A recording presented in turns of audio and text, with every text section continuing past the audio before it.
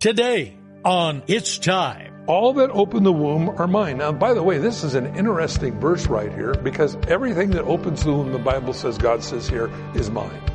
So if you're a firstborn in your family, I don't know if you know this or not, you belong to God. I hear the calling, it's time. It's time. It's time. Welcome to It's Time, the daily Bible teaching program of Mike Kessler, pastor of the River Christian Fellowship in Twin Falls, Idaho. Today, we're going through the book of Exodus. So turn there in your Bible and follow along with Pastor Mike. It's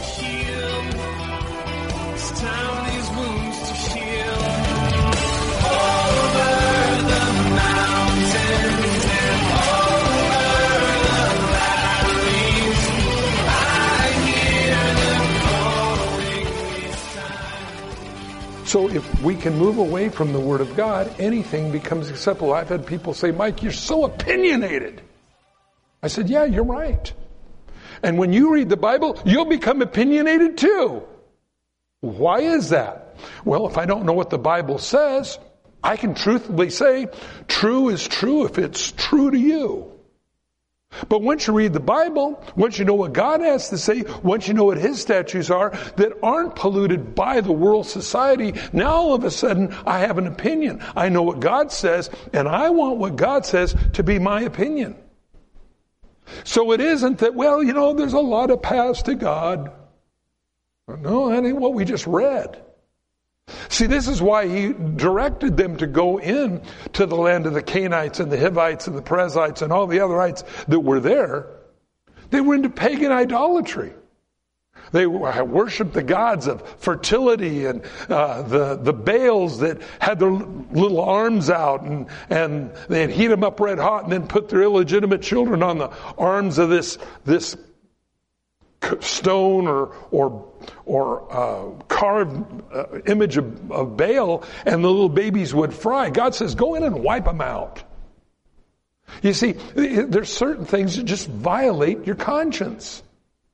And eventually God will violate them. So He says, you shall worship no other God, for the Lord, His name is jealous, and He is a jealous God.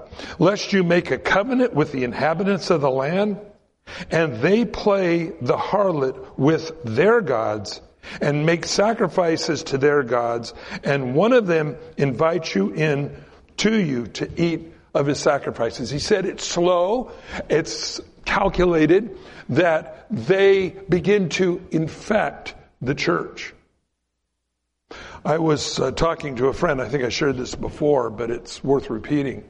I talked to a friend that went to a seminary of a very well-known denomination that has drifted pretty seriously from Christianity. And they said in one of the classes, open your sermon with a verse and then move as quickly as you can away from it. Why would you do that? Well, you see, the Word of God is powerful and it's credible, so use it as credibility to bring in the lie. Has that happened before? As a matter of fact, it did. Remember when Jesus was up on the mountain fasting, and towards the end of his fast, Satan came to him and said, all the kingdoms of the world are mine. Mine whomever I want to give them to, if you'll bow down and worship me. What did Jesus come to do? Redeem the kingdoms of the world. Satan is saying, here's a shortcut. You don't really got to go to the cross and die. Remember when Peter said that? Jesus said to Peter, get behind me, Satan. He knew that.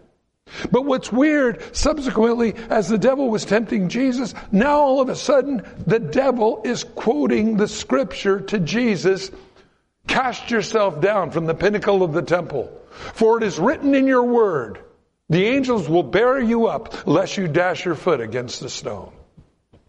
Well, actually, it was a little out of context, but that's what the devil does. When you're in God's will, He protects us.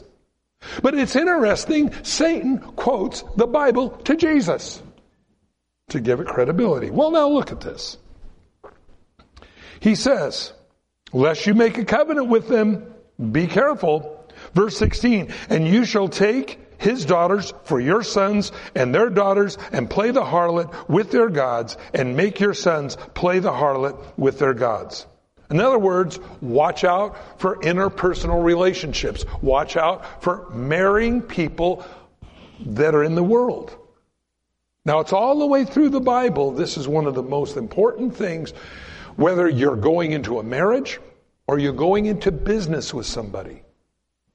Well, they're like my friend, I grew up with them or whatever. Hey, listen, if they're not a Christian, they're serving themselves. They're serving the God of this world, the Bible says. You, as a Christian, you're supposed to be serving the King.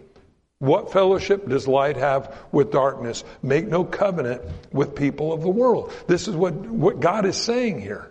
Why? Because God knows the nature of the heart of men and how we're influenced by society. We're influenced by our friends. We're influenced by television. We're influenced by the theater. We're influenced by all these different things that bring a different philosophy into our minds. And now all of a sudden I begin to believe those very things because I've been weakened because I don't hear the word of God taught anymore. So he says, you shall make no molded gods for yourself. Now, he goes on and he says, listen, 3 times a year, you're going to have these different festivals that are going to bring you, going to remind you where you need to be.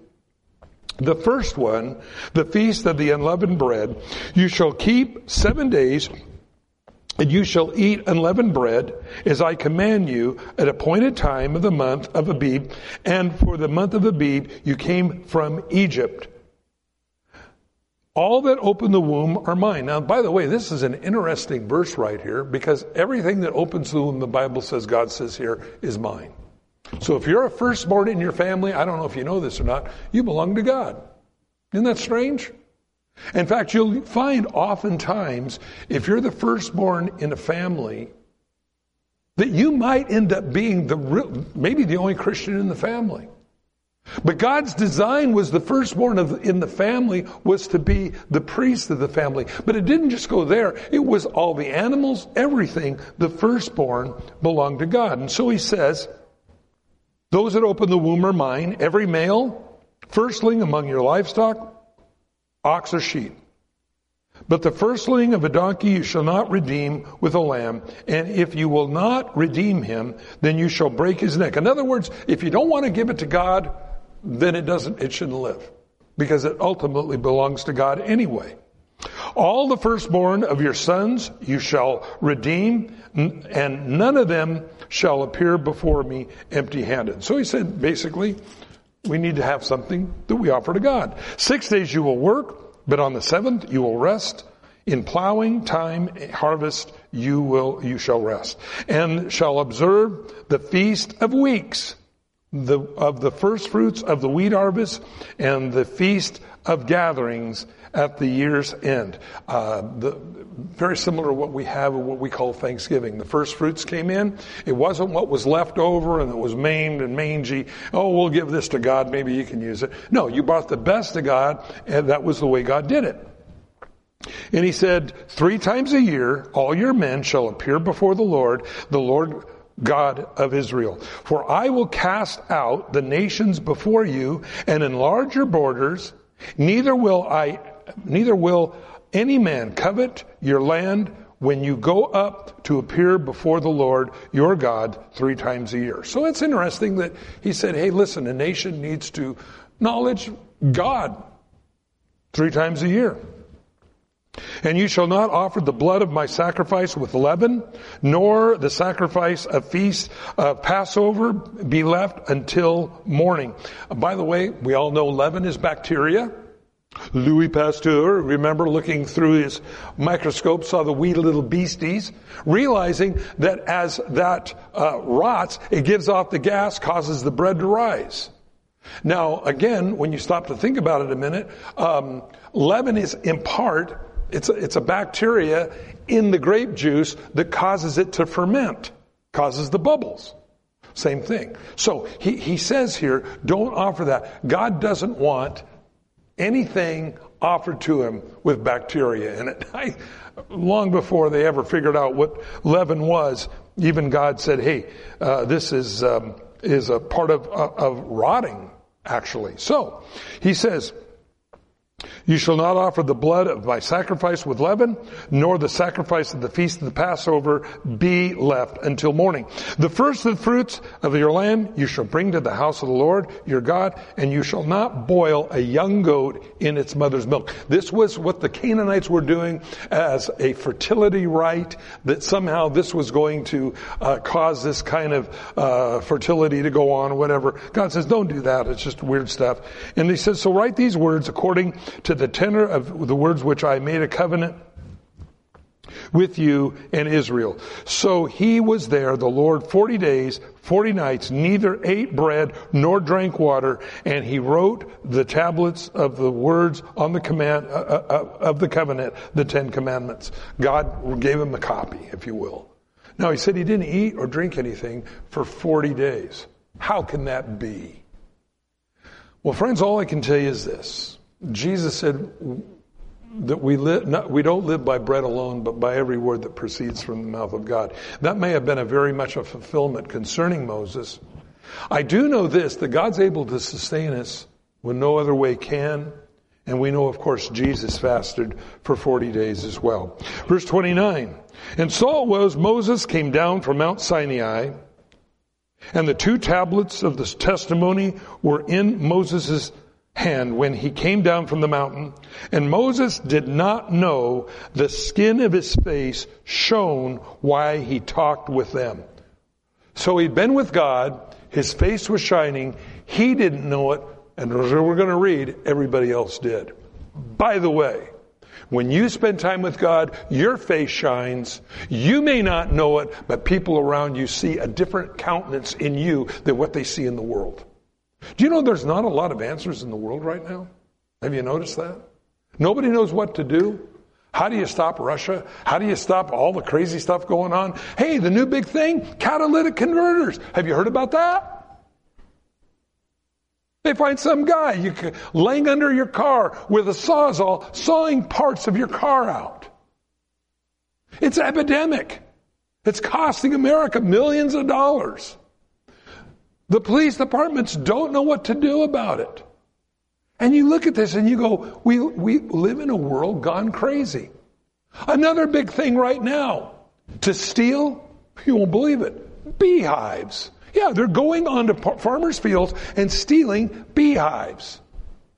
It seems like whatever they can get to take, this is a condition of a lawless country. And by the way, friends, lawless countries bring about totalitarian government.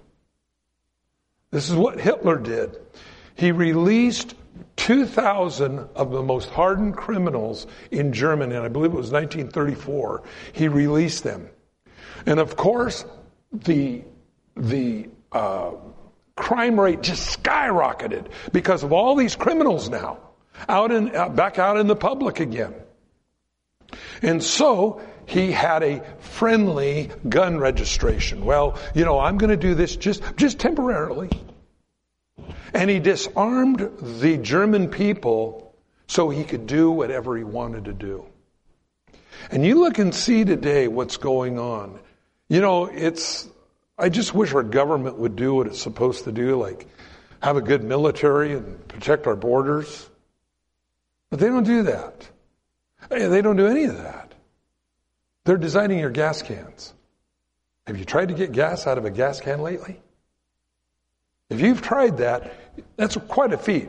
Anybody know what I'm talking about? You got to push down, twist, turn, and there's no vent hole. So glug, glug, glug, glug. I'm going, why don't you do what you're supposed to do and stop doing what you're not supposed to do? But you see, we live in a fractured society. Friends, I believe Jesus is coming back very soon. Your face shines because you've been with the Lord. You may not know it. Moses didn't know it, but everybody around Moses did. Notice it says, and so when Aaron and all the children of Israel saw Moses, behold, the skin of his face shone. They were afraid to come near him.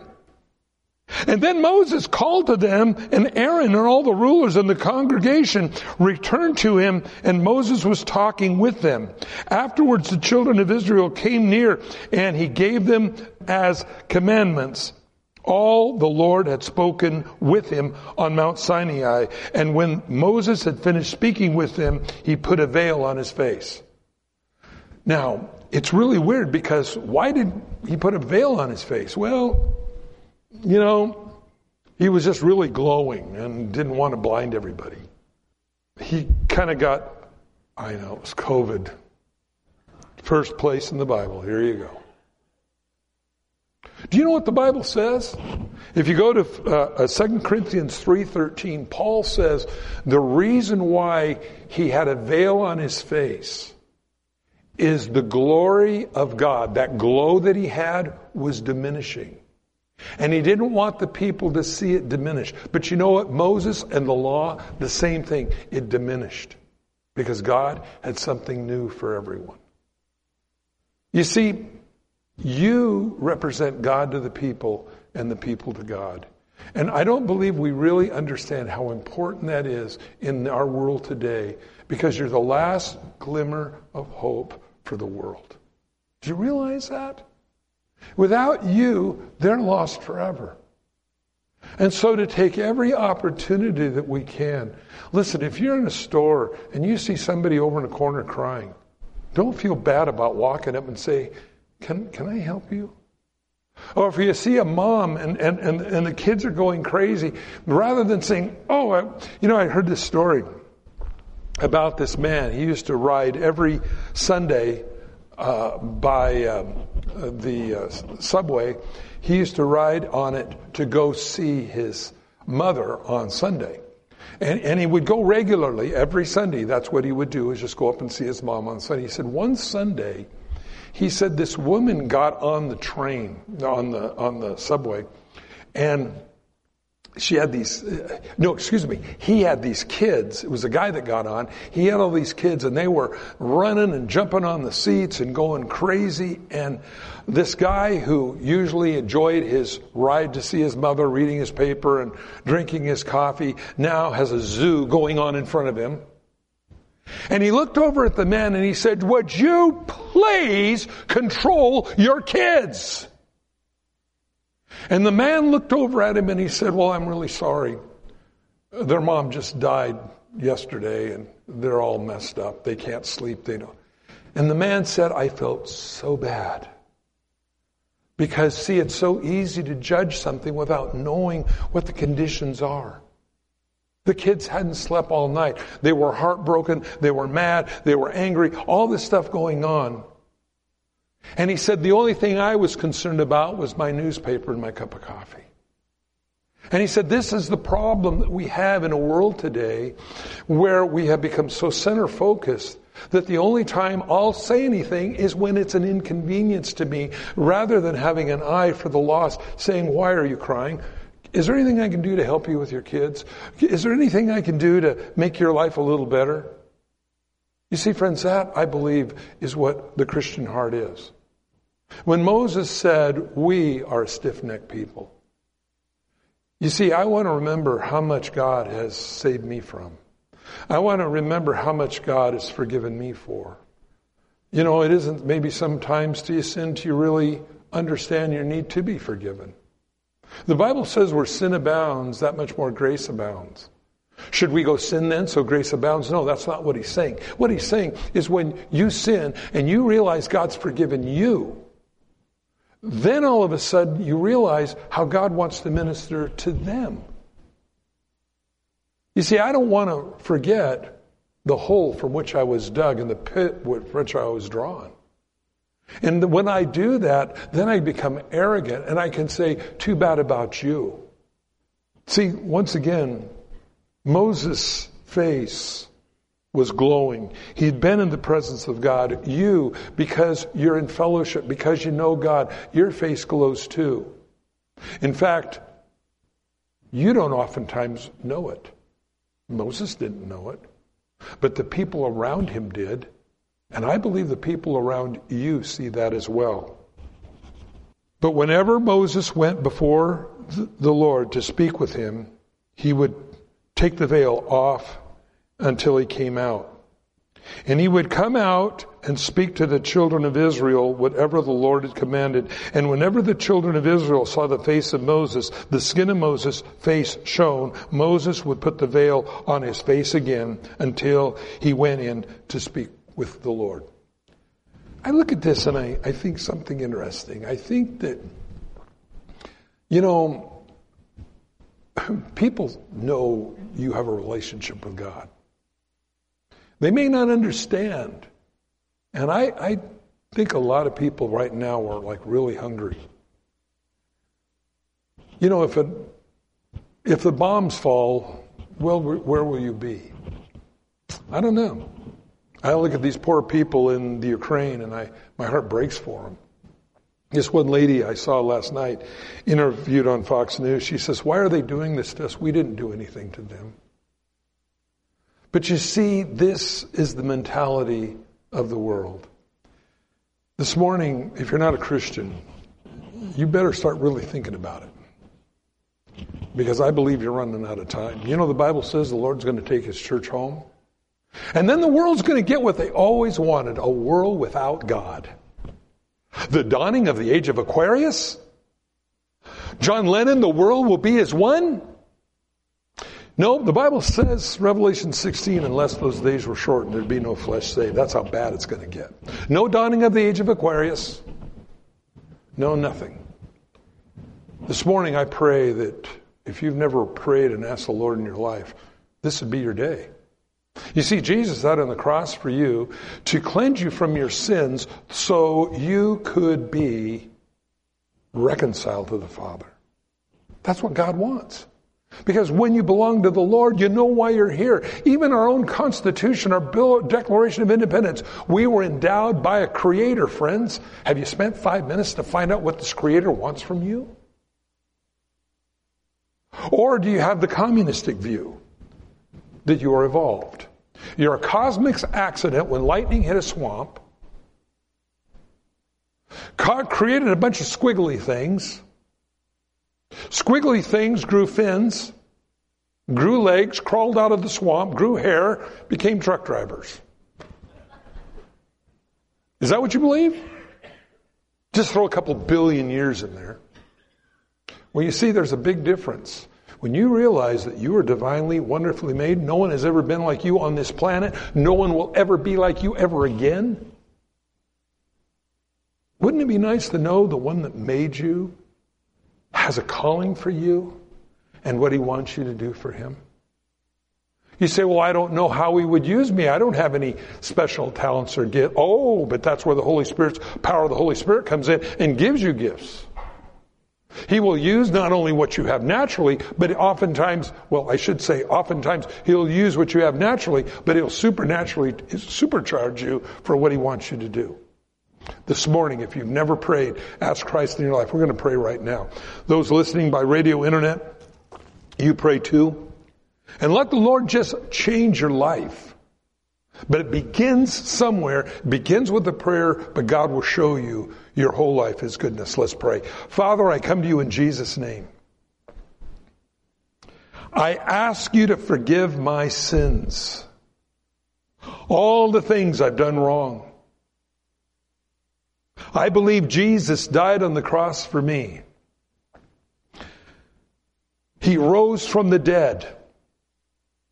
His blood covered my sins. So now I ask you to restore me and bless me and heal me.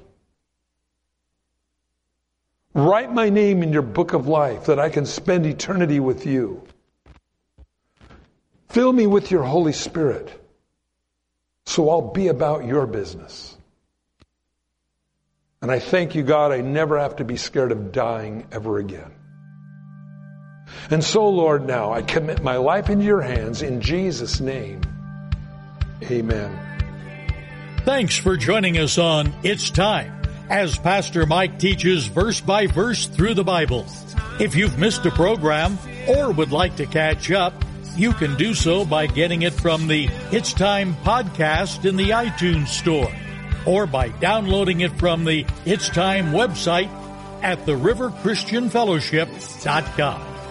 On behalf of Pastor Mike and the rest of us here at the River Christian Fellowship, thanks for listening, and tune in next time for It's Time.